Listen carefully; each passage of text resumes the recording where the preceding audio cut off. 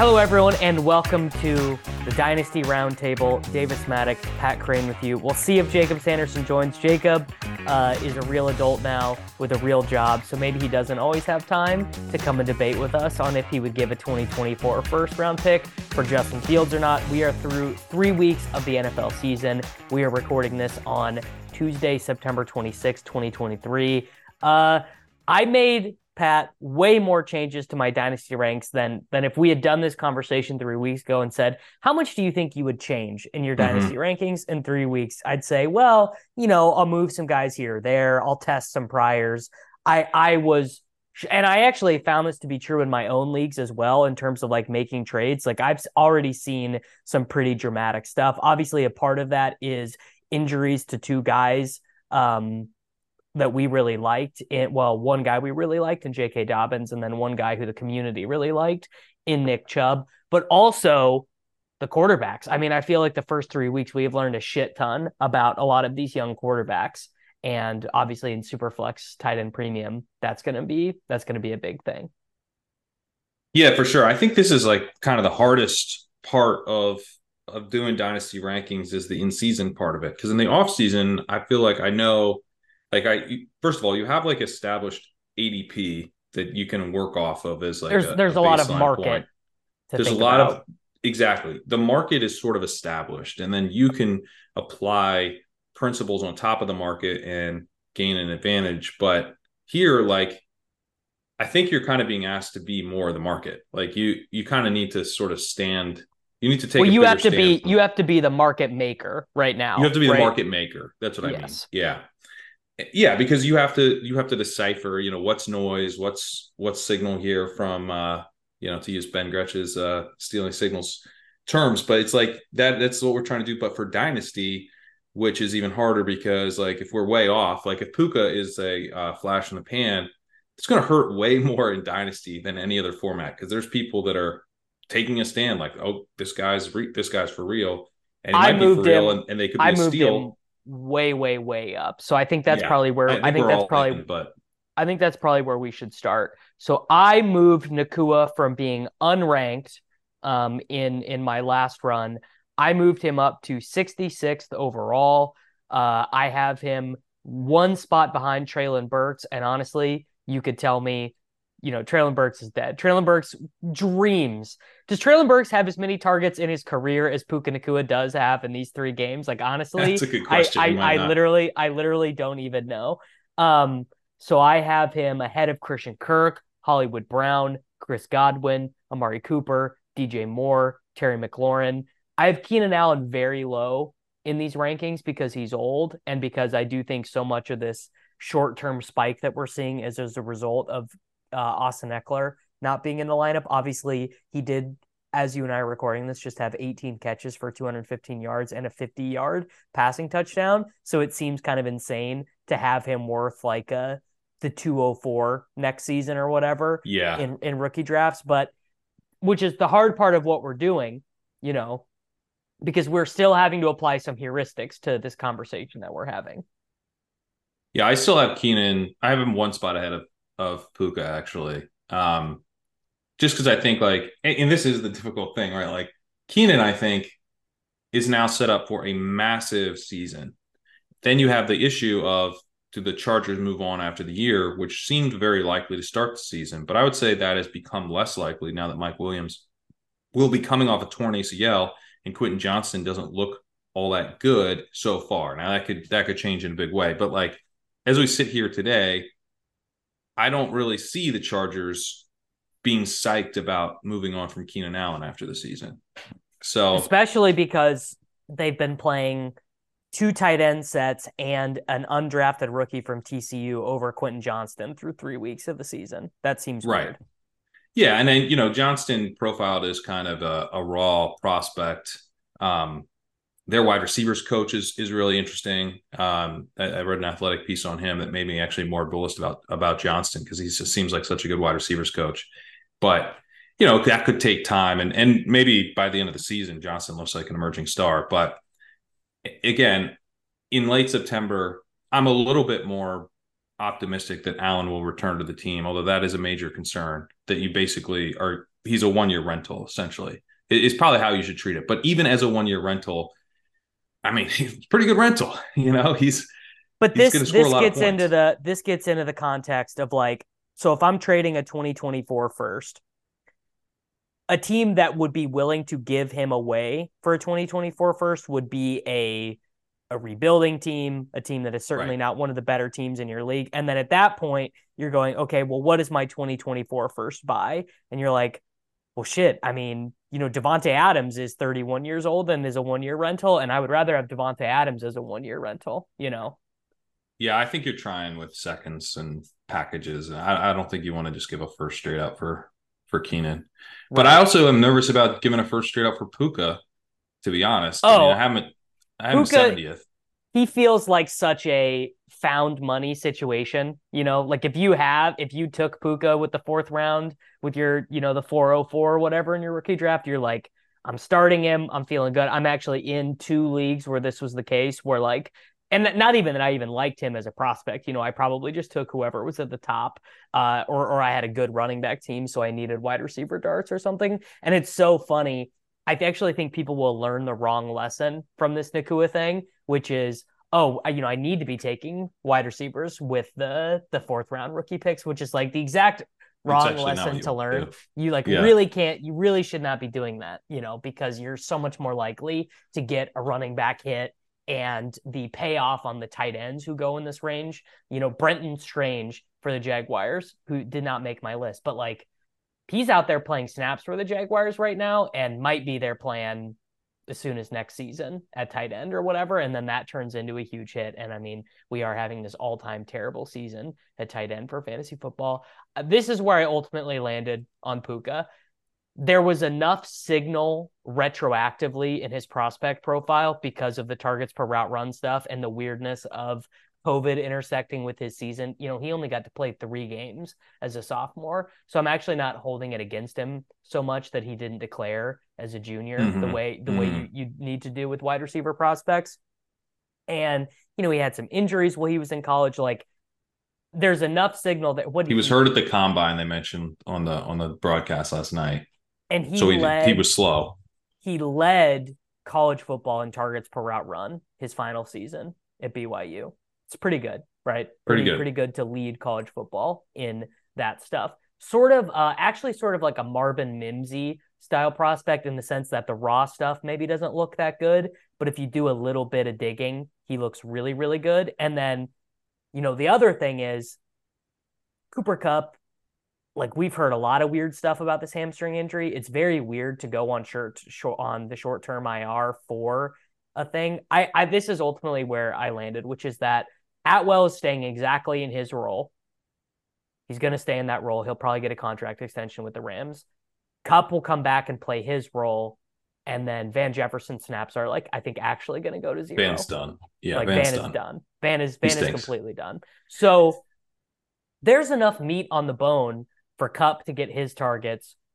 Nakua probably loses a little bit of that raw target volume, but obviously has all this upside of Cooper Kupp never comes back. He re-aggravates this hamstring injury. Like he's got all kinds of this upside. I guess where you struggle is okay, like what happens with this Rams thing? What do they do? Is Stetson Bennett their quarterback next year? Does Sean McVay actually retire? That is where you start to get into the questions. But then you have questions like that with everybody. Right. Yeah, yeah.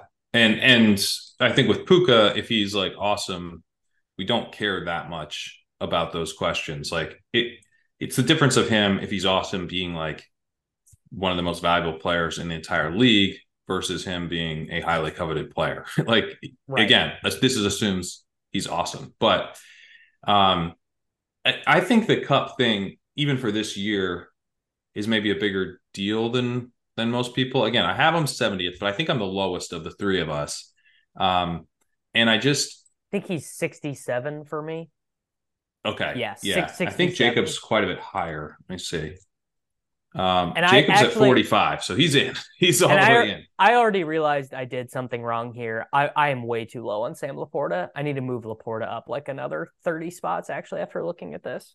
I mean, the whole point of these pods to me is to move my rankings as we do them. That's the rankings aren't done until we pod. Um, with Puka and Cup, like I think Cup comes back, right? The Rams look they're what 1-2, so they're not having this amazing season, but they also don't look like the type of team that's throwing They're a lot not of the as season. dead as we thought they were going to be, which is maybe the Like not even biggest close. signal. Yeah. Yeah. So Cup's going to be back when he's back, and Look who's here. you know, all right. We got Jacob. He's logging in late. Where Jacob, we are mid Puka Nakua discussion, finding out that you have him 45th overall, way higher than we have him. Jacob, did they make you at your law firm do the Matt Damon haircut? They did not make me do the Matt Damon haircut. This was the I was writing until 1 a.m. I set my initial alarm for 6. Tried to go back to sleep for half an hour. Unfortunately, did not. So this is a very naturally occurring haircut. He literally we literally have Mikey McDermott with us here right now. This is Wow. unbelievable. It's Yeah. wild. Yeah. I think He I've was singing only about a girl. ever That's why I couldn't show up to the pod. I think I've only ever recorded with you guys with a backwards hat on, probably. So I don't think you've ever gotten the chance to see this. It's also been pretty long in the past. We chopped it off recently. So wow. Yeah, where do you guys have Puka? We have him I a have little him bit lower. 66. I'm Pat at has 70. him 70. So you are the 70. Nakua Bull. Yeah. I guess I'm the Nakua Bull. Yeah, I think most of it is just once we get through like a certain level of player, which is pretty much like right before we get to where I have Puka. I think that the odds for like truly difference making production start to go down considerably. And while Puka's floor is like really, really tiny, I think that probably the odds of, a guy who's just going to score like 18 plus points per game for a given season, I feel probably more bullish about it being the guy who just came out and earned a gazillion targets right from the jump. So I guess I'm the Puka Bull. I think that he's already shown enough, frankly, where like barring like, I don't know, like barring going full Fulgham, like if he just kind of has like a mediocre rest of the season, God. like, he's like going to be worth it too, regardless next offseason, right? Like I think he's shown enough to me that I don't think the floor is like completely going to drop out, right? Like Romeo Dubs had a really cool preseason, was mostly shitty all season, and he was still worth a second round pick. So I think people sometimes overemphasize like how much the floor is 0. Yeah, I think the case for Puka would just be like, number one thing, wide receiver for upside is earning targets. This guy's earned an absolute shit ton. And we had something interesting in his college profile too, right? Like I know Gretsch did a big post on kind of diving into his targets per route run and stuff. Targets per route run. That swayed me for sure. Yeah, and also just the fact that Pac-12 players, we're going to keep finding this. Pac-12 players their profiles are going to be all messed up because they got to play like 6 games in 2020 and 2021. Like they were just, their stuff was all messed up. This is the player comp that I am using in my head in terms of a guy who came completely out of nowhere and then absolutely smashed and then kept it up for a while. Miles Austin, where Austin, different because he was a total undrafted free agent and didn't play as a rookie, but also they sort of win in similar ways. They ended up on teams that were not really all that good. Those Cowboys were like 9-7, 8-8 type teams. And also just kind of stylistically, they kind of remind me of one another, just sort of watching them. That Nakua is bigger than Miles Austin was. And Austin sustained that production for a decent period, but when he lost it, he did go to 0 pretty quickly. He also was he was an injury prone guy. But that is the comp I have in my head. The best sign I think for Puka is he had like 7 for 572 last night, and people were like miserable online. Yeah, that is actually a I great was like, point. that's like a pretty good packed game. He had 12 fantasy points without a touchdown. People are like losing their minds. I was like, that's great, actually. Yeah, that's actually a really good point. Is that a game where Atwell gets more yards than him and people are the world's ending? I do think that I guess I'm just more bullish on what the rest of Cooper Cup season looks like than I think the general market. I'm not sure exactly when we'll be back, but I was telling Davis, like the Rams look competitive. They're not going to throw away the season. I don't think they'll just shut down Cup. So, maybe Cup's injury takes him 6 weeks, takes him 7 weeks, right? It could be a totally like lost season for where you drafted him in fantasy. But for the purposes of, Nakua's outlook, I still think Cup could come back and really impact Nakua in a negative way and make us feel like, okay, you did a good job filling in, especially if he kind of tails off a bit and then Cup comes back. And if he has 4 for 40 next week and still doesn't have a touchdown when Cup comes back, that's where I could see that happening. Now we're talking about 2 big games in week 2, a decent stretch, and then Cup comes back and it's very intermittent. Like Nakua, like if Nakua has 3 targets in one game where Cup is active, people are going to freak. It was all a mirage. So I do think like I want to be a little bit careful about what I'm giving up for Nakua right now. I would give up a late first. I just would not trade for him right now. I don't think. I think ultimately that's where I'm at, which is that I don't believe enough. Also, that's not really what our rankings say. Like our rankings are like, this dude's a guy you should get. So something that would hold me back, and I guess people do say this every single year, so maybe I just need to listen to myself, but the 2024 class is actually like, I mean, 3 of these guys are going to be in the top 15 Dynasty rankings next year. Drake May. Is it that good, though, at the range of trading for Puka? Because like no one's trading a top 6 first. Well, I guess maybe some people are, but we're not. I'm not even trading a top 6 first for Puka. I haven't rated as like a late first. I'm going to be mega bullish on Braylon Allen. Like when we do this show off season and we're arguing about guys, I'm going to be like, I'm trying to get to the 107 in every draft so I can get Braylon Allen. And you guys are going to look at Braylon Allen and be like, it's not it. It's definitely not going to be for you guys. And then you mean Chaz Malusi's backup? Yeah, exactly. The other guy is Malik Neighbors for LSU, who is just like every week has like 180 yards and 3 touchdowns, and I think is going to be really strong at the combine. And he's sort of like a late riser. Then we have some University of Texas guys, Worthy and Ewers. I think Ewers is going to get drafted fairly high. There's a couple Oregon wide, like basically I'm prepared to be higher than the market on like the 108 through 205 range in the 2024 class. And that is playing into my analysis of what pick I would give up. Yeah, that's totally reasonable. To respond to what you were saying, Pat, though, quick, like I agree with you about Cup. Like I am very bullish about what's going to happen with Cup. I think part of that's just that I like drafted Cup on a few high stakes teams, and so I'd rather be bullish than miserable. Right. So I'm choosing to read into the positives, but I don't think that that's death. Like for me, when I'm trading for Puka, what I'm trying to have in mind is like, there's some chance that he's literally nothing. There's some chance that he's just going to keep being this superstar.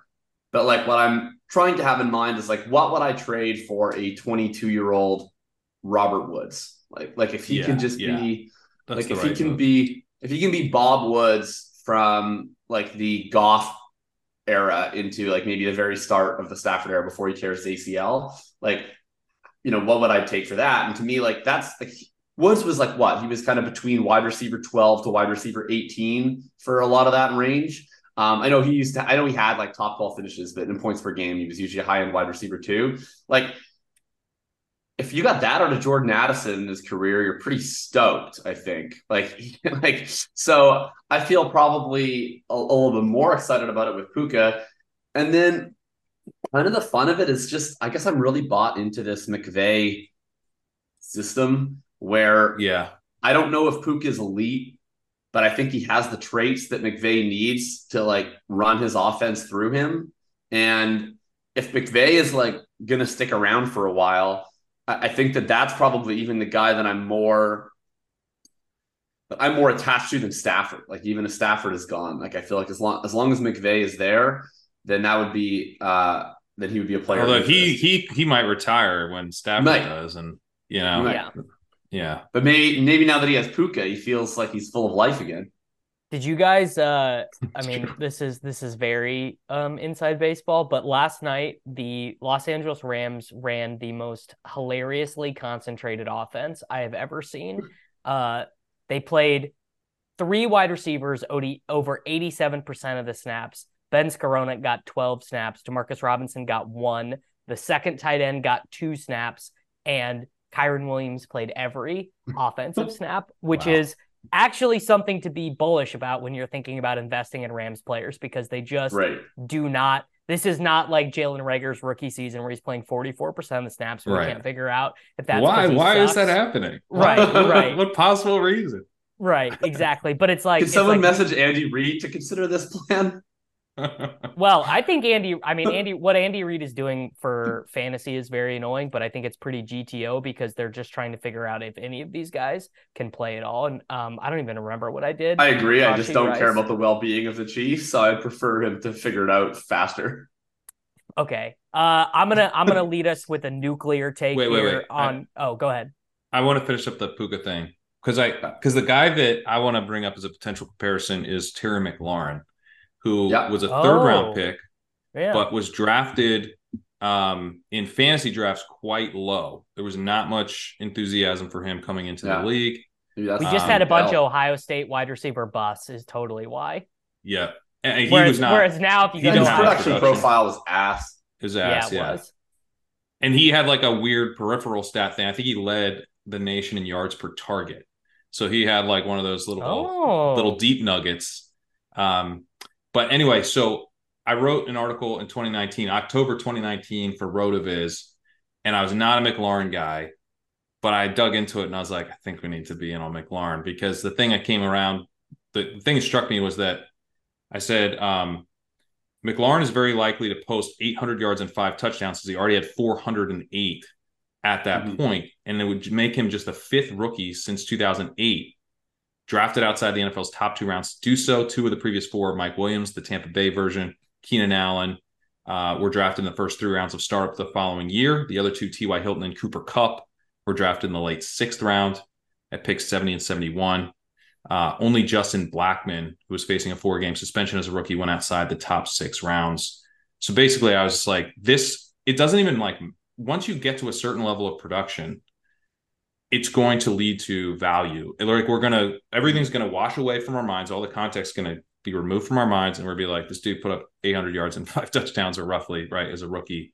I'm pretty in. Puka Nacua has 338 yards right now.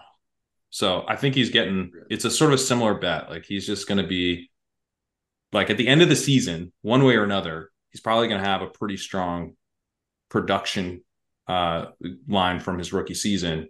And that will buoy his ADP value, regardless of all the other chaos that may occur. So how mad will people be if at the end of the season, Tutu Atwell has more fantasy points than Puka Nacua? Well, I'll be somewhat mad. Liam Murphy but... will make my life so miserable because I wouldn't bid an extra $30 on our main event team for Tutu Atwell. We bid a shit ton for Puka in the one that I co-owned with him, but I also bid like 111 for Tutu in every league where he was available, so I have him a bunch. Yeah, I'm sure what every person wants to hear about on this Dynasty podcast is my co-owned main event teams, but they will. And we bid so much for Puka. We bid 752 and we got him. But he was like, and we also need to spend like the rest of this on Tutu. And Ron and I were like, absolutely not. This is Ron Stewart. And funny enough, I bid $52 universally for Tutu, which secured him on like 80% of the teams, but not the one with Liam. And now every single time Liam catches a pass, he's just in our group chat, just like messaging us about Tutu. Liam, we could have been starting him over Breece Hall. Like Liam has like infinite amount of time to chirp his co-owners because literally the second anything happens related to our main event team, he is in the thread with me and Kyle being like, I can't believe you motherfuckers. Like literally he would like monitor my drafts to see where I was taking Luke Musgrave. And if I ever took Luke Musgrave on a team, he'd be like, oh, you like him more than Hunter Henry. Oh, interesting. And now of course he's having to eat the Hunter Henry shit because Hunter Henry's tight end 3 in fantasy. Liam's doing it right because like when I first got obsessed with fantasy, this is like how, it was chirping at people. It was just like the joy of like, now I'm like, I barely have enough time to manage the stuff that I'm in. There's dynasty leagues that I'm not managing well at all. Like there's, I have to prioritize stuff.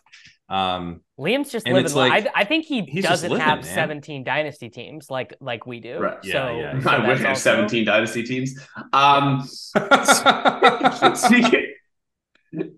Speaking of my 17 dynasty teams in air quotes, have you guys done any Puka trades? No. No, Okay. I have him. I have him in 2. Okay. I took him. The last thing here is that what would you need to move him? Because that's always the thing, right? I've done 2 Puka trades. Let's hear it. One going out. I mean, the thing, basically, anytime there's a player like this with a high variance value, my idea is you just want to be in trades because you can just kind of arbitrage it. Like you can just probably trade them for a lot and you can like trade a little less for them. And if your portfolio stays the same, but you just like add an extra second round pick here, get an extra second round pick there, like you're just kind of coming out ahead and taking advantage of the wide gap in value. So I did, I traded Puka away for a 24-1 that's like, could be kind of mid, like maybe it'll be 4-5, maybe it'll be 6-7, and a 26-2. And then I moved 4 Puka. The overall deal was Watson, a late 24-1, my own 25-1 on a pretty high value team, so hopefully late, for Lawrence, Puka, and a third. We had basically already had the Watson, a late 1, and Lawrence in play. So I considered it basically my 25-1 for Puka and a 24 third. I think 2024 first is fair. I would probably accept that in any league where I had him. Again, I needed the extra 2. I would take like a mid 2024 first. I would take in exchange for giving Puka. He offers me that right away, and I was like, I need the extra 2. And if you said no, I would have like been in a state of crisis for the rest of the day. Right. And I wouldn't have been able to decide. I was really grateful that he just said, yes, please. Frankly, I probably should have asked for 2 2s. Like he might have given me 2 1s. Like I'm actually not sure in hindsight. He was very excited. But yeah, it would be on the edge, the mid 24-1. I think yes. Like I think the answer is just yes, you take it. But because you're not giving that, right? No, I'm not giving that. Yeah. No, you're not giving it. You might want to take it. All right. Yeah. I'm ready. I'm ready to drop a nuclear take here, which is that it's over for Justin Fields. I am out. I'm out of the Justin Fields business. I do not have him in any leagues. In fact, I sold him for the 101 in a league. So to get Bijan Robinson. Nice. If I had Justin Fields, I would shop him around a little bit to try and find a believer. I wouldn't just take. You don't trade him now. I have him. I lost a trade where I gave Trey Lance to get Justin Fields. And the reason I lost that trade is because I had to include picks to do so. And I would just rather have Lance in the picks now. So, but I don't think you trade him. So I'm in that position. I'm just holding, man, because he will run at some point this season. And he is electric. Will he run away from Chicago? I guess what I'm saying hopefully, is that man. This is why I think it will be a dead, sort of a dead cat bounce, which is that he is going to enter quarterback hell. He is going to enter Carson Wentz zone where he becomes, okay, do we want to structure our whole offense around what this guy can do? He's got to be with the right coach. Like they're not picking up his option. This is not like it's over. It is over for him in Chicago. It's not happening. No, it's not because he's in his 3rd season, isn't he? Yeah. Would he even start for them next year? Like, are they already looking to get out from underneath? I mean, I could see him starting next year if they somehow win enough games where Caleb and Drake May aren't an option for them, and they're like, do we want to like trade up? And Shedeur Sanders. There's going to be 4 quarterbacks who are projected as first-round picks, I think. Yeah, every year there's 4 or 5 quarterbacks that are projected as first-round picks at this time of year, and then usually like someone gets Jimmy Clausen and someone gets Will Levis, and like that would be Ewers this year, I think. Will Levis was like maybe 3rd in PFF's rankings at this time last year, and I think it's all right before the draft. So but I'm not gonna say like those guys aren't or whatever. my take on it is like Williams and May are legitimately going top 5, and then there might be a third or a fourth or a fifth other guy that goes in the first round, but I just don't think that it's assured at this point. And like I don't, even when Mel Kiper's like it's a lock, it's like yeah, well Will Levis was like minus 10,000 to be the 4th overall pick for about 5 minutes last year. That didn't happen. So I think it's possible, but they would need to be out of the Williams May range. It also might even just not be possible, right? Like if he's just this bad the whole year, they might be like, we're going to trade up, what I'm saying. Or is I just we're going to just like sign a veteran, or we're going to do literally anything else but you. I think all those things are possible. I also think it's pretty possible that someone else would just give him a shot. Like maybe they don't, but I just could see several teams without quarterbacks. Like, I don't know, like the Falcons, for instance, right? Falcons, they're not going to be picking very high. They're going to win enough games. But Desmond Ridder obviously stinks, and Arthur Smith is like going to look for new ways to torture us with Kyle Pitts, and like Justin Fields seems like a great way to torture us even further. So like, why wouldn't they just go and get him and run the ball, 55 times per game? Yeah, like, we said that with Lance, we said that with Tannehill. Like, I think you're just like any sort of positive Fields future outcome is wish casting of literally like Davis. I literally said his team is going to be we'll take anyone but you, and Atlanta was like, sure, we'll take a flyer on this guy because we don't mind quarterbacks who can't pass. And you're like, that's too positive. No, the other thing is like we're 3 weeks into the season. I remember like there was a league where this is true. I floated picking up Fields off waivers in a high stakes league last year was available, and it was like, what's the point? Yeah, that was the reaction. We didn't pick him up, and it was super. I did the same thing. Yeah, because to start 2022, he attempted 17 passes, 11 passes, and 17 passes. He threw for 121 yards. Running. Yeah, 70 yards and 106 yards. He threw 2 touchdowns in his first game, 0 touchdowns in his next 2 games, 2 picks over that span. He attempted 11 rushes, 8 rushes, and 8 rushes. He never rushed for more than 50 yards. He rushed for 1 rushing touchdown. The highest of the 3 games was 15.6, half PPR points in that span. In week 3, he had 8.9 fantasy points. He had a worse start to the 2022 season than he's had to the 2023 season. It wasn't until week 6 when he started running at a higher rate that he actually was any good. And it wasn't until week 9 when he had 178 yards rushing against Miami, and then 147 yards rushing and 2 touchdowns against Detroit, 240 points back to back. Then he had 3 straight 20 points after that. He had 20 points in week 17. That's how you got the Justin Fields price that we got. It was a terrible start to the season. They finally were just like, screw it, we just got to use this guy as a true rushing threat. I think they get there again. I really do. I don't think that he has a long-term future in Chicago. He's some version of sort of a rental in that sense. But I guess the larger question, though, is does he have a long-term future as an NFL quarterback? Like, I'm at the point where I don't think he maybe really not. does. So I think maybe not, but I don't think like the idea of Justin Fields round 1 startup pick, locked in starter, Lamar Jackson 2.0, that's gone. We can say goodbye to that. For sure. But the idea of Justin Fields as supercharged Daniel Jones, this guy kind of sucks, but he might hang around for a while, that's still totally in play, I think. Exactly. Yeah. I don't even know that it's like a lock or that it's even maybe not even super likely, but I think that it's very much in play. And that's like probably still worth like at least a late first round pick, maybe a little more. I'll take CJ Stroud over Fields right now. Yes. And I would definitely not have said that before the season. No, me neither. And yes, I would also take Stroud. Stroud was probably, yes, they do. I think looking at my rankings, Stroud was the biggest riser into like premium territory from being like kind of like a fringy, like you pay what it is because he's a quarterback too.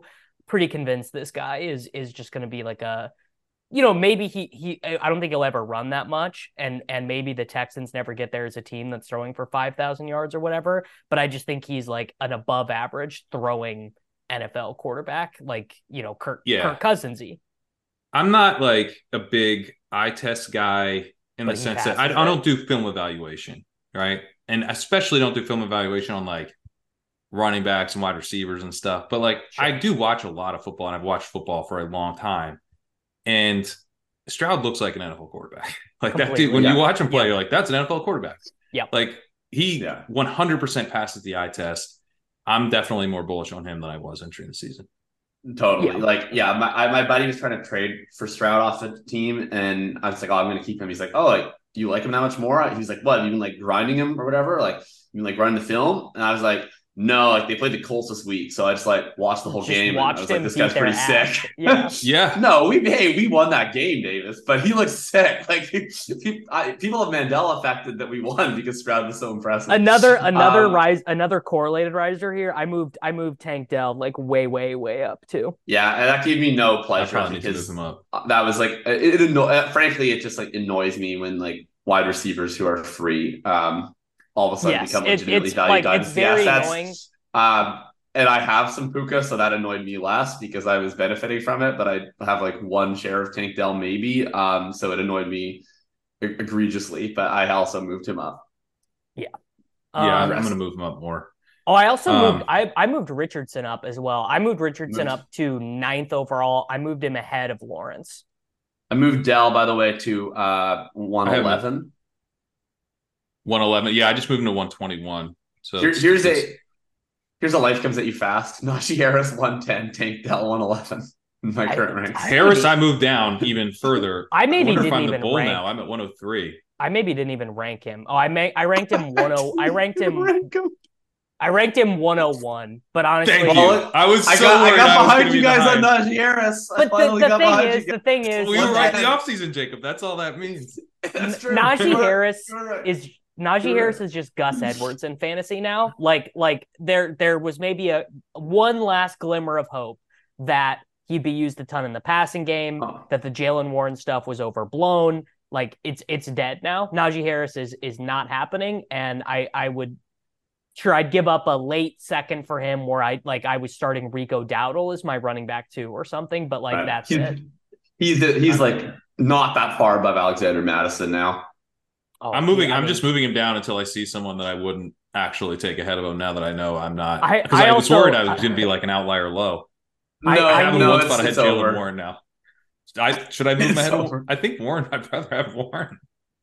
Some guys That's actually a good point. I left unranked. Cam Akers, left him completely unranked. I also left Mike Williams unranked, which like I don't know, maybe you can piddle with that. But I did my update before his ACL was torn, so I just didn't move him out enough after. But yeah, he's like basically unrankable. He's like worth a late third probably. It's like okay, like what are you hoping for with him? It's like I don't know, maybe he becomes Michael Gallup. You know, it's like it just is not. It's not. I'm at 125, which maybe is a little too high. I should move him down a little bit, but you know, he's about to turn 29, so yeah, it'll be 30 coming off an ACL tear. And he's been hurt like his entire life. Like I swear, his entire career is just like him going off to the blue tent to get checked. I left Smith. But I would rather have him than Romeo Doubs or something. Like I would because he comes back in a year at the end of next year. You know, he looks. I don't think I would because like Romeo Doubs had 12 targets this week. He's gonna have some game that he like looks decent, and then you can like text somebody and be like, "Do you want Romeo Doubs?" But like Mike Williams isn't gonna have a game that he looks decent. That's true. Mike Williams is a guy you're like, but I occasionally did the best version I did with this was Calvin Ridley, where I was just like, I will take Calvin Ridley. Yes. Yeah. And I will sit on him for a year. Now, Calvin Ridley is much younger and he wasn't coming off an injury. So it's much more likely to work out. But I will take sometimes the free Mike Williams. Mike Williams is no longer the player pool. And I go, I think he is. And then I'll take him and yeah, I'd rather do that unironically with Chubb or with Dobbins. Like I'd rather give a fourth for Dobbins right now Chubb and Dobbins and just stick them for 2 years. Well, Dobbins, I actually feel I didn't rank Dobbins. Yeah, I mean, his career's probably over. It's probably. So I've been actually trading for Dobbins because I think it's like just like a total free roll, like not trading anything of value.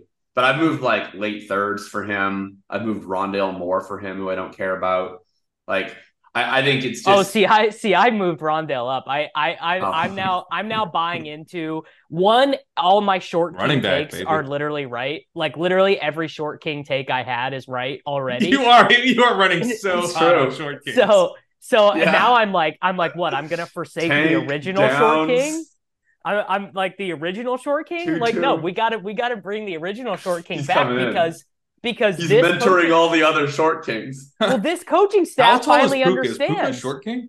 No, I he's think big. Puka's a Okay. medium-sized king. Yeah, He's medium he's sized. like 6'1". All But right, but damn it. Rondale, I mean Rondale, this is like Pat, you and I play in these leagues that are super deep rosters, 30-man, best ball or Yeah. whatever.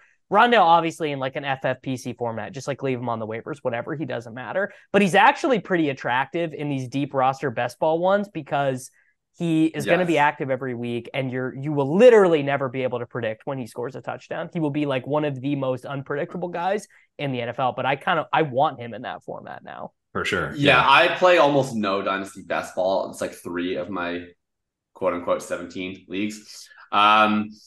If I played more Dynasty best ball, I'd probably have You're Rondo. you're kind of missing out. It's actually Oh, I a know that I'm super missing out. fun. It's a It's a lot of substantially fun. better format.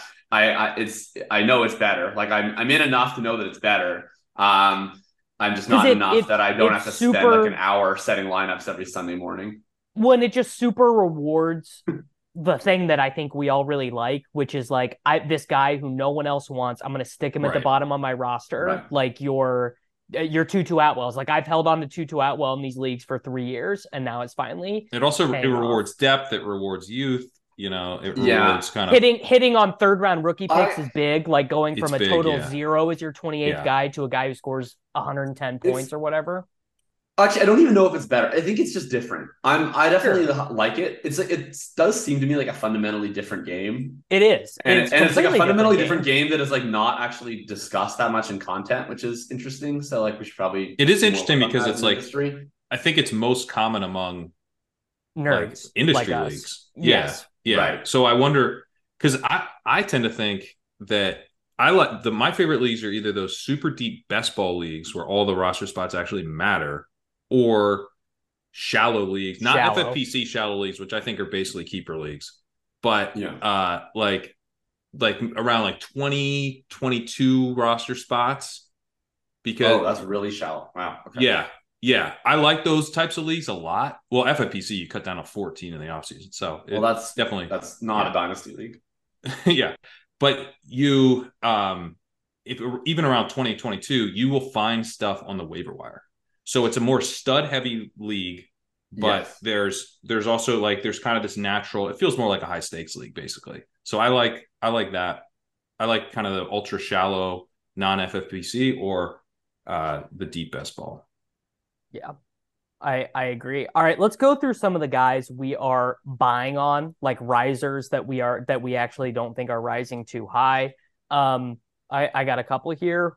Tutu and Wandale would probably be my number one biggest guy. Like if you can get Wandale for a third right now, I would say, I mean, I have sent that out in all my leagues. Like the fact that he came back from the ACL so quickly and then got 5 targets on 9 routes in his very first game after tearing his ACL less than 10 months ago. It's again like everything that we sort of think. A-Chain. I might give a first for A-Chain. I really might. Like the player style, offensive coordinator, quarterback fit, it's perfect. It is literally, you cannot imagine a more perfect confluence of those things.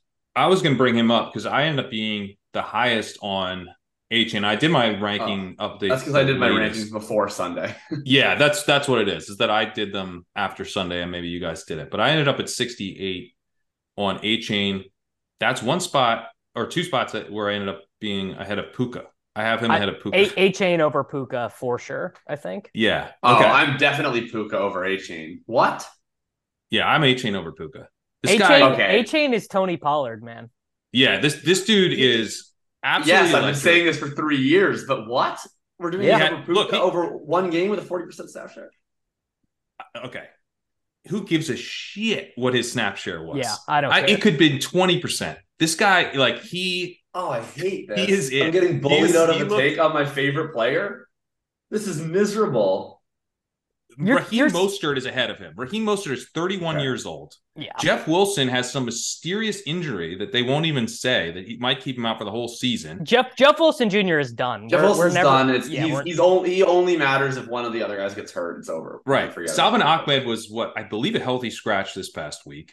No, he was injured. He was dinged. He was injured. Okay. Chris Brooks is the only other guy like on the depth chart. Super doesn't matter. Yeah. Super doesn't matter. He was drafted in the third round specifically because of his speed. He had the type of profile where he was like a traditional running back in college. He wasn't just this, like rotational dude. He does not look to me like he's 188 pounds out there. No, like he looks like a legit NFL running back. His first touchdown, he broke 3 tackles. Yeah, his best metrics in college were forced missed tackles and relative success rate versus teammates. Like his profile does not look like a 188-pound running back. My comp for him outside of Jamal Charles was a poodle who's barking at a bear because he doesn't know how small he is. And then the bear is like, I think you're bigger than me, and goes away. Like that's how Devin Hayden Winks is punching. Sorry, Devon right A. now. Chan. Devon A. Chan. Dude, I mean, he looks. It's a little Chris Johnson-y to me. Yeah, it's a little Chris Johnson. I actually think Chris Johnson is the better comp than Charles, just because I'm gonna push back on any Jamal Charles comp ever. Yeah, but Chris Johnson feels very fair. And it's a stylistic comp for me. Tua is the favorite to win MVP right now. Now, I don't think that holds up, but they just put up 70 points against the Broncos. Maybe that's making me a little over enthusiastic, but like the offensive environment, Mike McDaniel is an amazing coach. He's got a quarterback who is more than competent to run the offense. He's got Tyreek, and Waddle wasn't even in the game where they scored 70. They're not even at full strength, and they put up 70 on the Broncos. I mean, it's wild. They were playing undrafted free agent Julian Hill as their starting tight end ahead of Durham who I'll be adding on FFPC everywhere this week. Oh, big time. Wild. Yes. Yeah, big time. Climbing up on Julian Hill. A-Chain is like, an emerging, again, he was a third-round pick. He's drafted specifically for the speed. I think he's going to end up being the starter by the end of the season, most likely. Even if he's not, he's going to enter next year as the starter. I'm gonna throw one out to you guys. You have a decent team, not a great team, right? Let's say right now you're 2-1, favorite to make the playoffs, but far from being a favorite to win.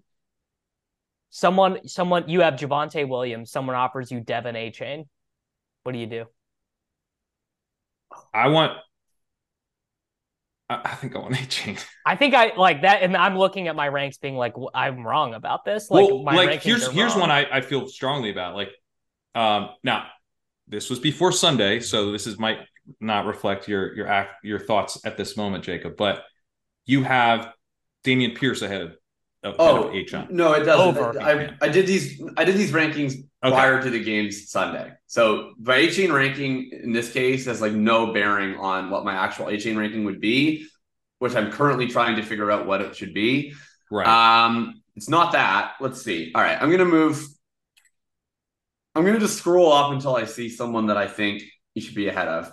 I have Javonte ahead of him. When I look at my rankings, I'm too low. Yes. I'm adding the same thought. I have Javonte ahead of him, which I don't really feel that confident about. The Denver situation is just such a mess. And you try to not be a prisoner of the moment. Obviously we're doing this right after a game. We're saying we're adjusting these rankings based off one game. But also, when a guy scores 50 points, that feels like a pretty big signal that he is going to score more fantasy points in the future. Also, when he is a rookie, and again, to the Terry McLaurin, to the Puka discussion, all these points will be banked and will be used forever as part of the case for him. They're always going to count. And so it's this weird thing where you kind of want to dismiss it because it's one game. But I think maybe we have a tendency to almost over dismiss the production because it will we're going to reference his points per game as a rookie Absolutely, for his we do. entire I mean, career. this was something that Sam would talk about a lot on ADP chasing, which is that like the best way to figure out like what a guy is capable of is to see what he's been capable of in his career, and the market like really discounts that stuff sometimes because they get so excited about young players, which like with A-Chain is sort of like it's like both things, right? It's like we're so excited. I mean, the guy was a fucking healthy scratch 15 days ago. Life comes at you fast. It comes at you real It does. fast. It comes at you especially fast when Devon Achane really running at you because he's the fastest guy in the league, maybe. This guy's incredibly fast. He literally is. He's a 10.14 in the 100 meter. That's like track. That's like elite track speed. Is it A-Chan? Is it A-Chan? It's A-Chan. It's now A-Chan. Okay. Like, yeah. All right. So I think part of this is just, I don't know. Sometimes I get player take imposter syndrome where like when I have a really strong take about a player and then that take looks like it's correct and then like people freak out, my initial reaction is like, whoa. Like that's taking it too far. That's very thinking about thinking of you. It is. Yeah. That sounds like a thinking about thinking post. Player take imposter syndrome. Yeah. Okay, maybe that might be the title of my Friday article, honestly, because it'll mostly be about A-Chain or A-Chan. I like A-Chain so much better. So much better. All right, so I moved him up after hearing you guys. This brought like joy to my heart, and I now feel reassured in what I want to do. So I moved him up to 59.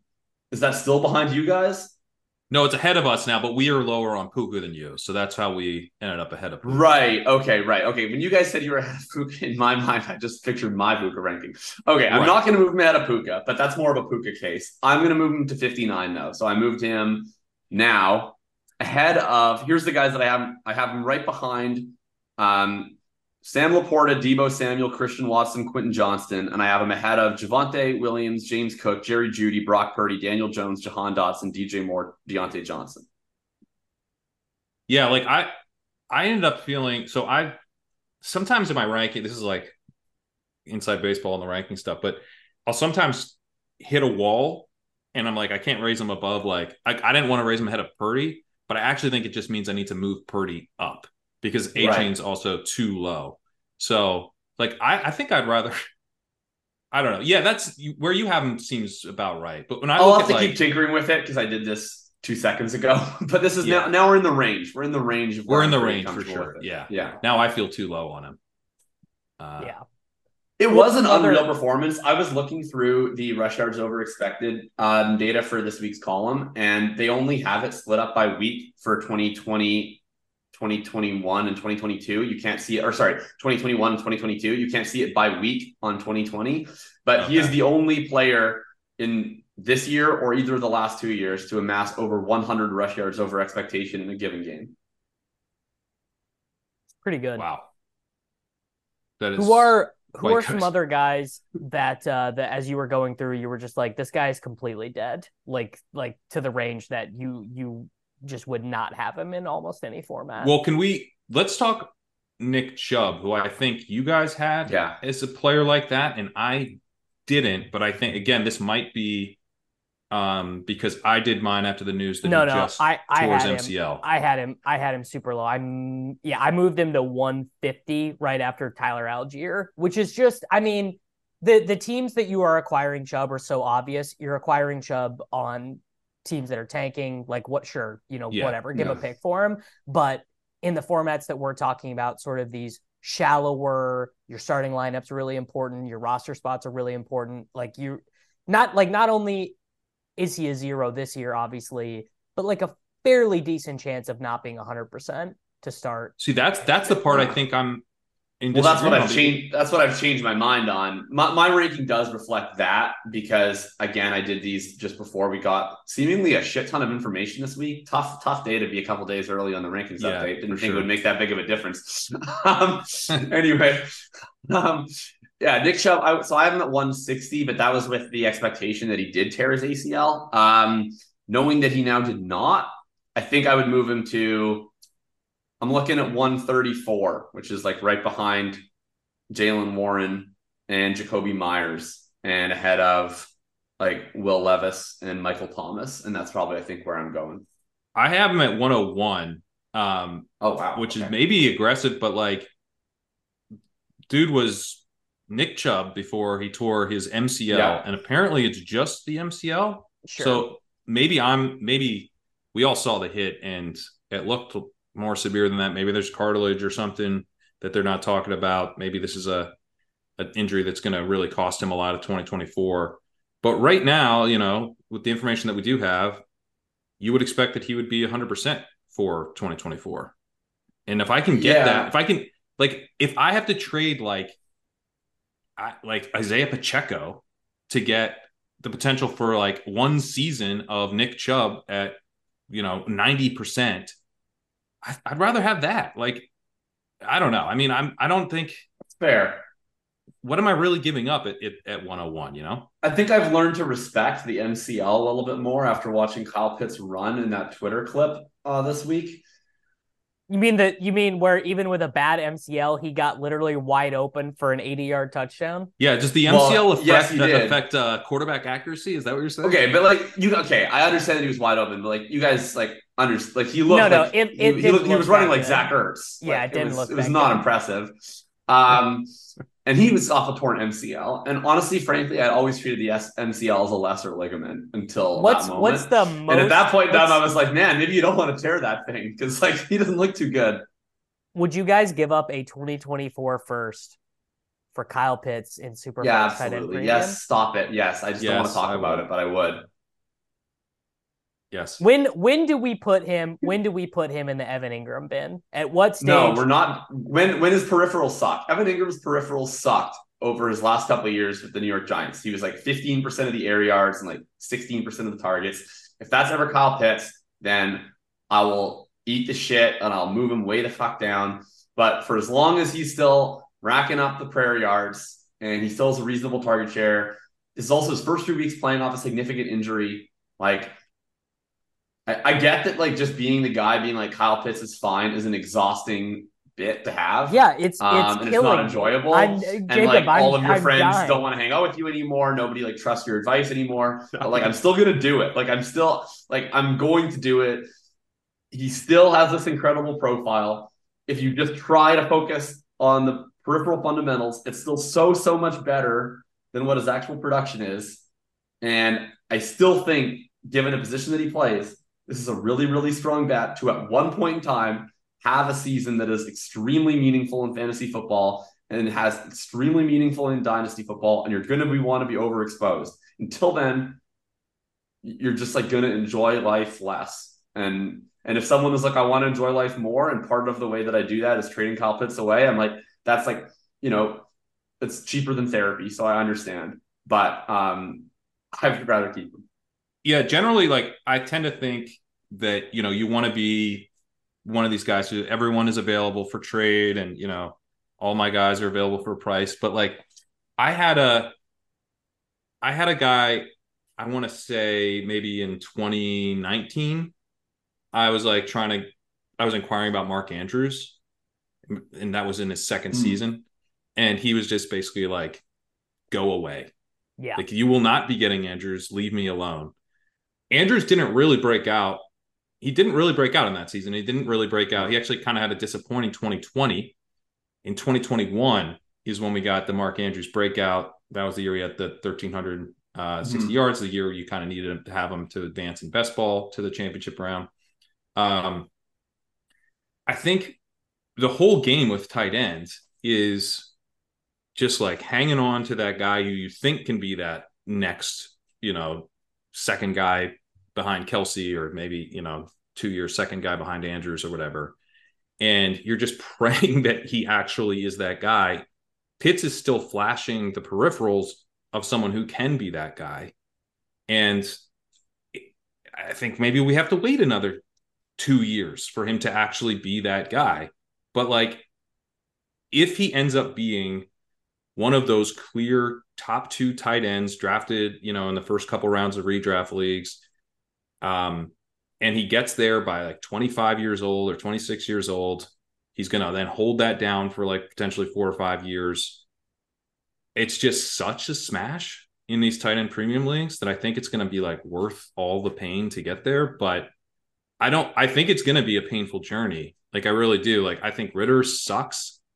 I don't know what they have to do to get another quarterback because they're not terrible enough. I think Arthur Smith is a disaster. I'm not sure he's on the hot seat really. No. He's not. So yeah, so like I don't see the light at the end of the tunnel here. I mean, this is like pretty early on in Shawshank right now. Like we are like the light. I The don't even light think we at have the the end of sisters under control. Like things are bad, but I think we get there. I mean, the biggest light at the end of the tunnel would be that Ryan Tannehill might be the Falcons quarterback next year because That's not light at the end of the. Have you watched Ryan Tannehill this year? No, Tannehill's done. Oh, He's brother, done. this guy stinks. I'm telling you, that's It's the over for light. That's Tannehill. the light I see. The light I see. Fields. That's not the light. Fields will uncork a deep shot at least. It won't be anywhere close, but he will. No, Ryan Tannehill. Ryan Tannehill, like there's a lot of quarterback injuries right now. And you can use those quarterback injuries to sell Ryan Tannehill starting quarterback for really any second round pick in any year and possibly an early third in 2024. Like Crane traded. He has entered the Matt Ryan zone. Like his arm cannot throw the football any longer. It's done. It's over. Crane traded me a 2025 third round pick. Or I traded Crane a 2025 third round pick for the services of Ryan Tannehill, and I feel like Crane got one over on me. I did. I won that. I picked up Josh. I traded 2 first round picks for Fields, so don't cry too hard. I picked up Josh Dobbs in every league that I'm in, and the tally of players that Josh Dobbs' points have counted over: Mac Jones, Kenny Pickett, Trevor Lawrence, Dak Prescott. Like the Josh Dobbs is keeping my teams afloat.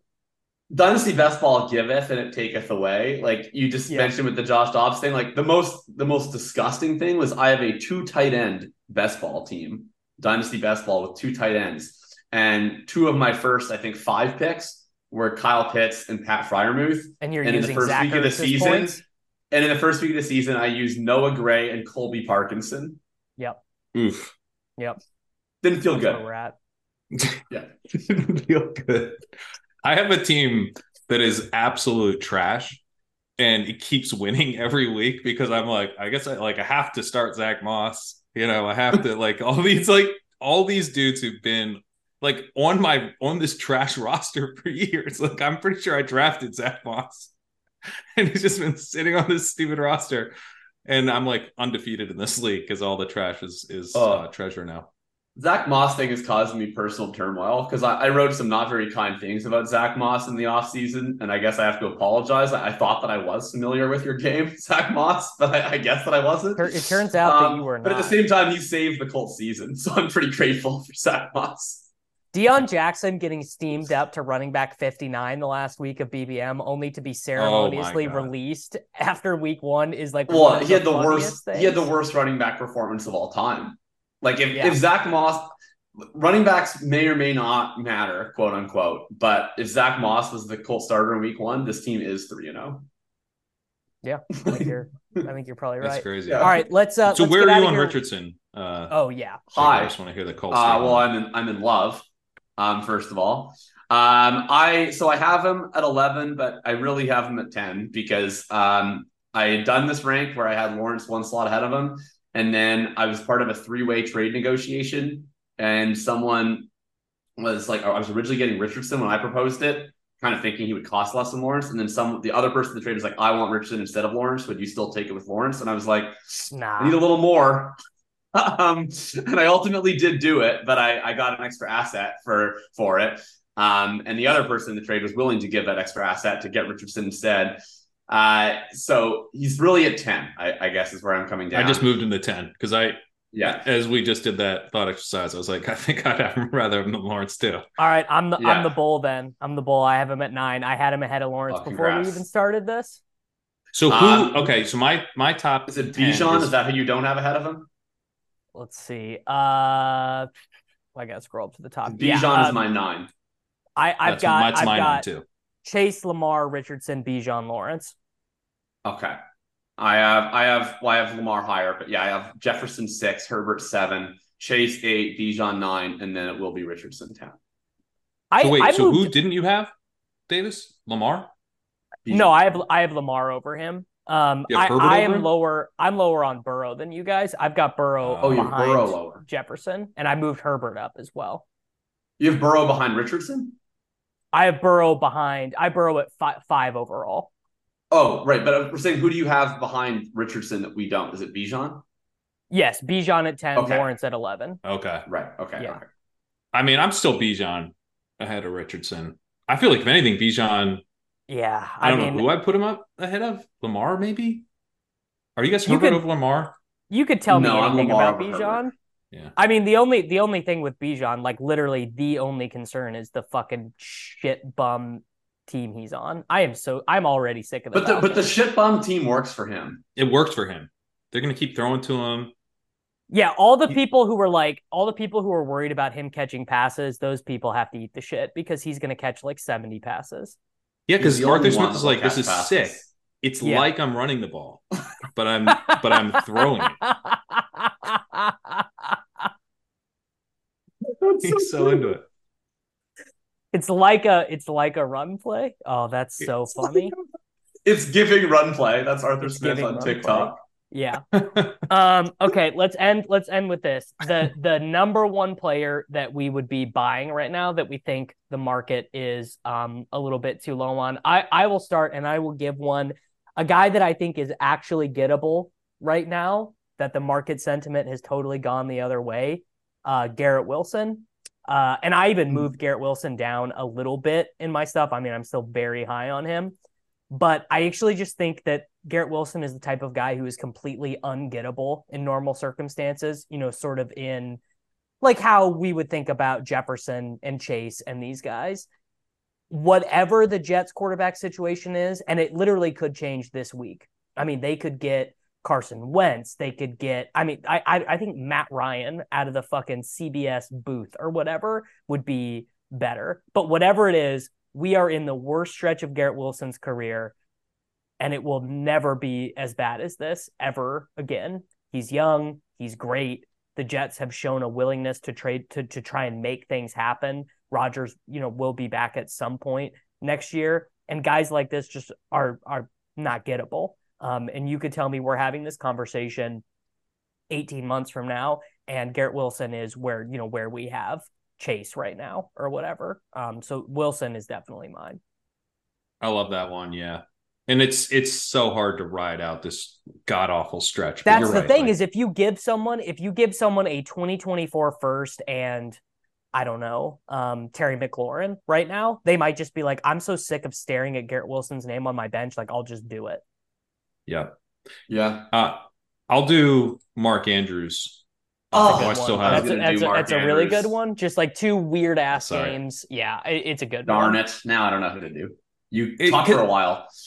All right. Well, and I'd be curious to get your thoughts on why you're going to go with him too. But he's coming off a quad injury, and we were dealing with this new offense. So it's like, I was not particularly worried about how he was going to fit into the new offense, but he's fitting in quite well. He's getting, targeted at still a high rate.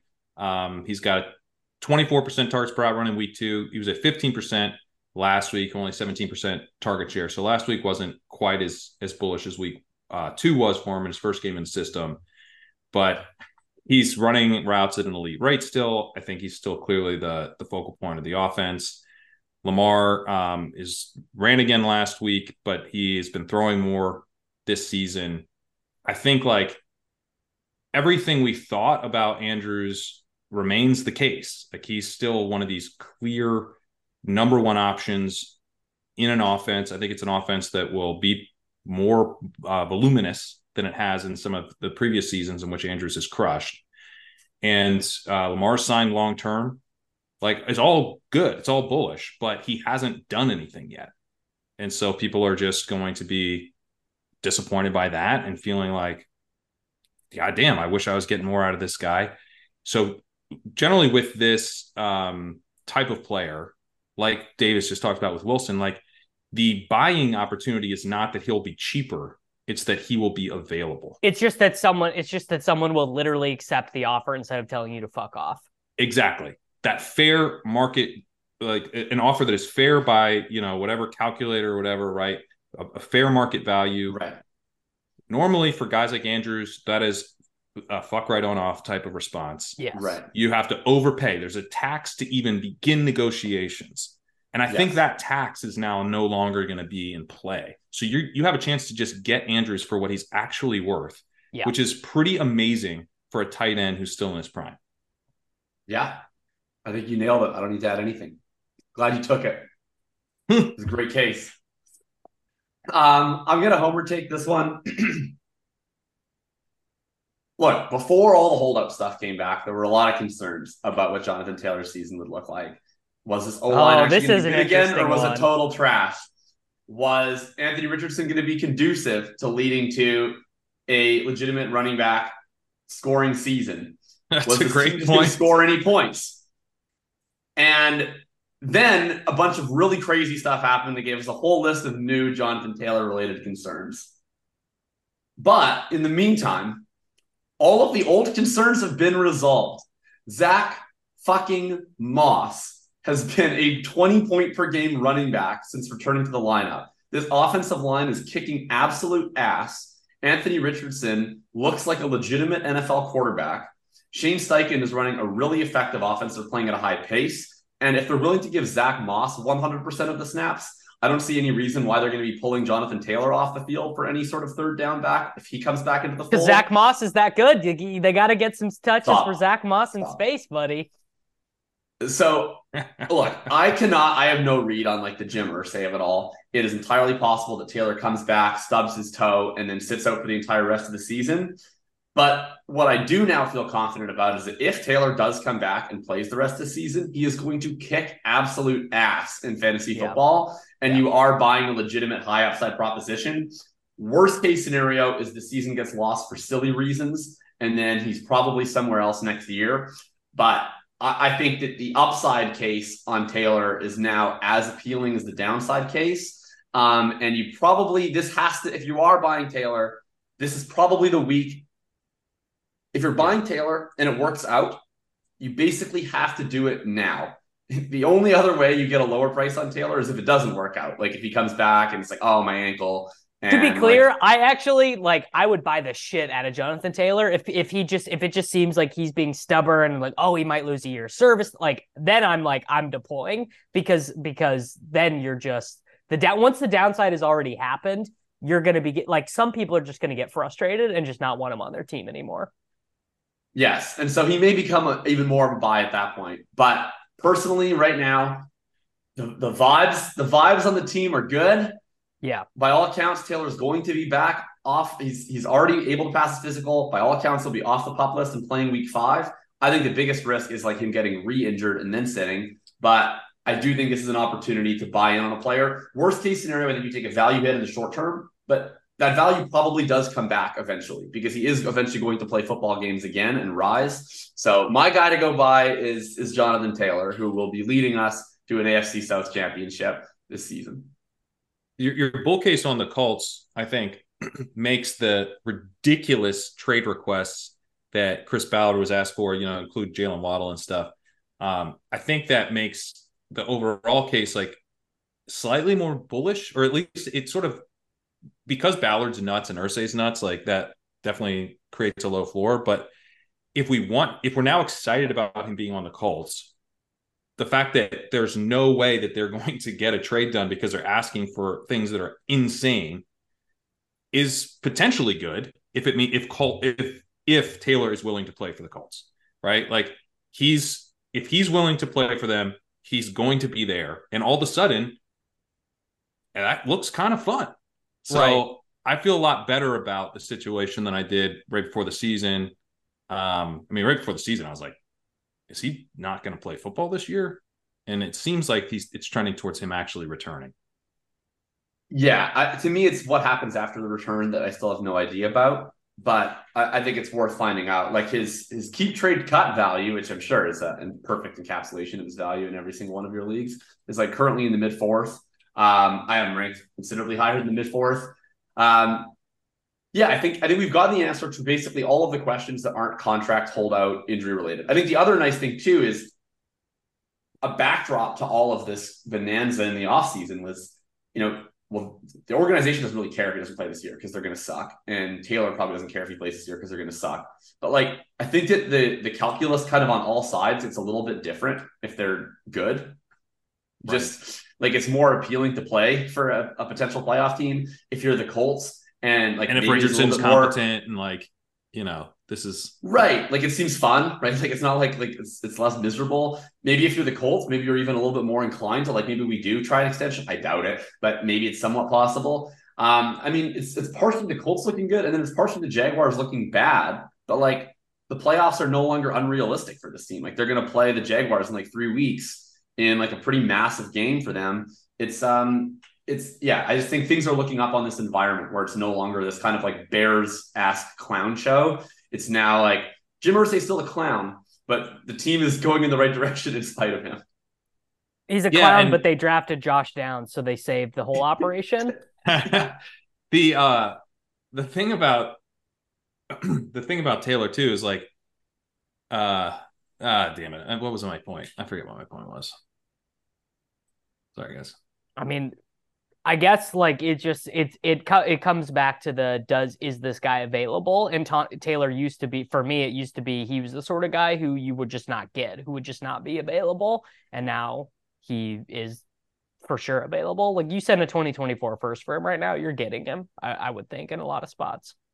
I remember my point. So Ballard seemed to be insisting that basically Taylor was like jumping the line on the contract negotiation, which wasn't really true because they tended to negotiate at this point with guys that they give extensions to, right? I believe that, right.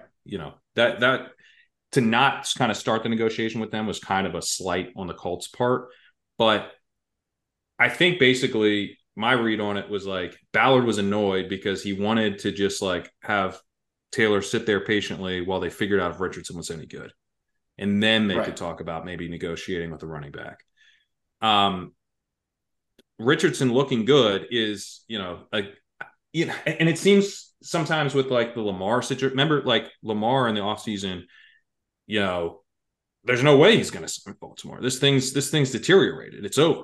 And then he signs with Baltimore. Like I think these contract situations, they can go like pretty far towards this. There's no way these two parties will ever work together again.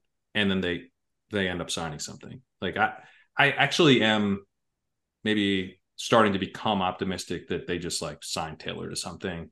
Probably not like next week or the week after, but he plays for them and then ends up signing a deal after the season, something like that. Well, that's what the Colts have apparently always planned for, which is like that they were like Taylor was hurt, he was injured, this team is in flux. Let's see if he's back to 2021 Taylor, and then we'll sign him, which I totally get. If you're Taylor, it's like, yes, you want to make sure that all of your downside is entirely priced out while I put all of my downside on the line, and then you would like to make a decision. Like I could see how that's attractive for you and really shitty for me. So like I'm totally on his side of this, but that was the plan. Like it definitely was never the line from Colts like reporters.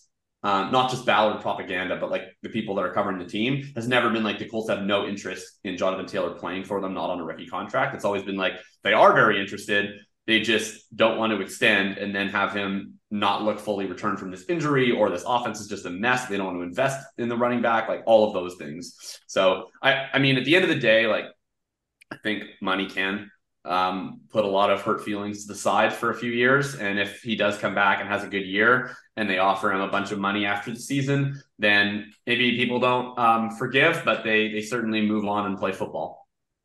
Yeah, I mean, he's going to have to like go over to Urtsey's house and look at his stupid guitars and hear his dumb stories, but like, and that's going to be rough, but they'll pay him enough to deal with that. Yeah, it's true. Yep, I'm with that. I would also I would extend Tony Pollard to this list as well, just if there's any buying off. Like his role looks so freaking good. Like Rico Dowdle did just score 14 fantasy points, but he did it on 10 snaps. I mean, this Pollard is he the Tony Pollard? So Tony Pollard's Ezekiel. Well, every running back looks better playing 10 snaps a game than they do playing 70 snaps a game. Tell me about it. I just put A-Chain up to 12th in my rankings. Yeah. It's pretty it's like both like satisfying and tilting to see like Hayden Winks tweets with like half PPR expected points per game and see Tony Pollard as like the guy who you like expected more. Yeah, I mean, I've never experienced this side of Tony Pollard before. right. Yeah. The Zeke haters are going to get their due when Tony Pollard. He's in his Zeke era right now. Well, Pollard's going to score 315 PPR points, but he's going to have like 417 expected or something. Like it's going to be one of those spots. Remember the last stage of the Zeke Cope was that he was just taking all the hard touches that were like low expected values somehow because they were up the middle or whatever, and Pollard got to do all the fun stuff. And well, they were correct.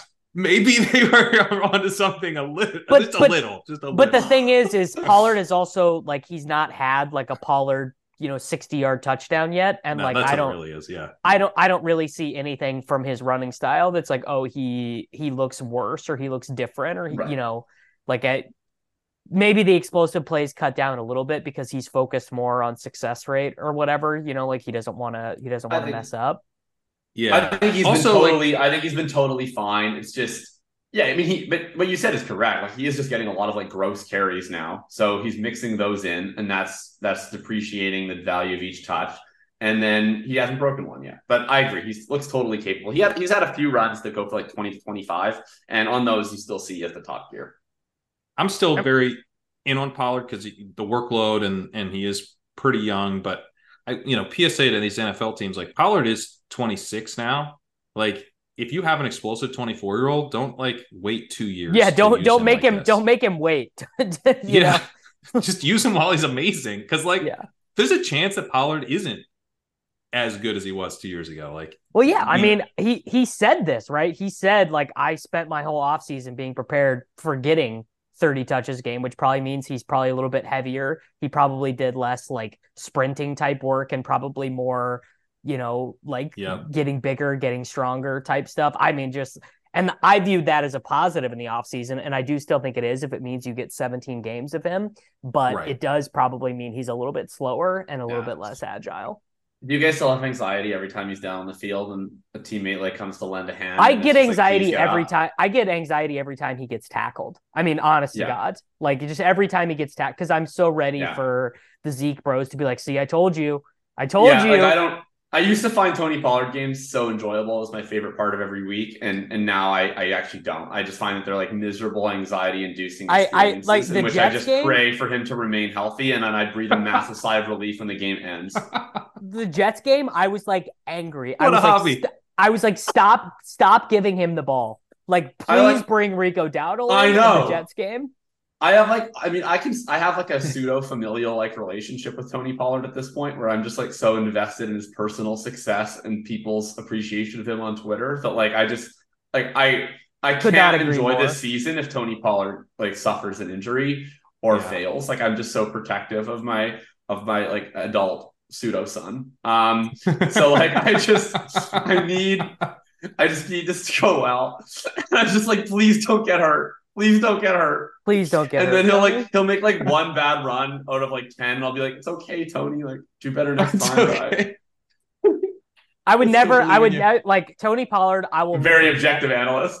I will never blame him. Oh, it was the Lions' fault. It was the Lions' fault, okay, last guy. But A-Chain, he's still in the Pollard stage. So he's just like the early Pollard stage. So there it's just like pants off, like watching this guy run around. Yeah. Well, your pants last guy that we got to go. DeAndre Swift, lead running back-to-back 130-plus yard rushing games for the Philadelphia Eagles. I moved him a lot. I moved him too because remember, I was a Bear. I was the DeAndre Swift Bear. Now, I got sold back in on him as the offseason went, especially after Sean made him number one in the zero running back list. But I was the Bear of the three of us, and all of my Bear stances look dumb as shit because Rashad Penny doesn't exist. No, I flipped hard on him late offseason when we got the bad Penny news. Like that's when I was just like, oh, you're saying the 27-year-old running back who's coming off a million injuries and like didn't sign for any money is not that good at camp. I was like, yeah, that seems to check out. And then I went like very aggressive on Swift, but more in best ball and seasonal than Dynasty. Like I was still touch and go in Dynasty. He's looked awesome.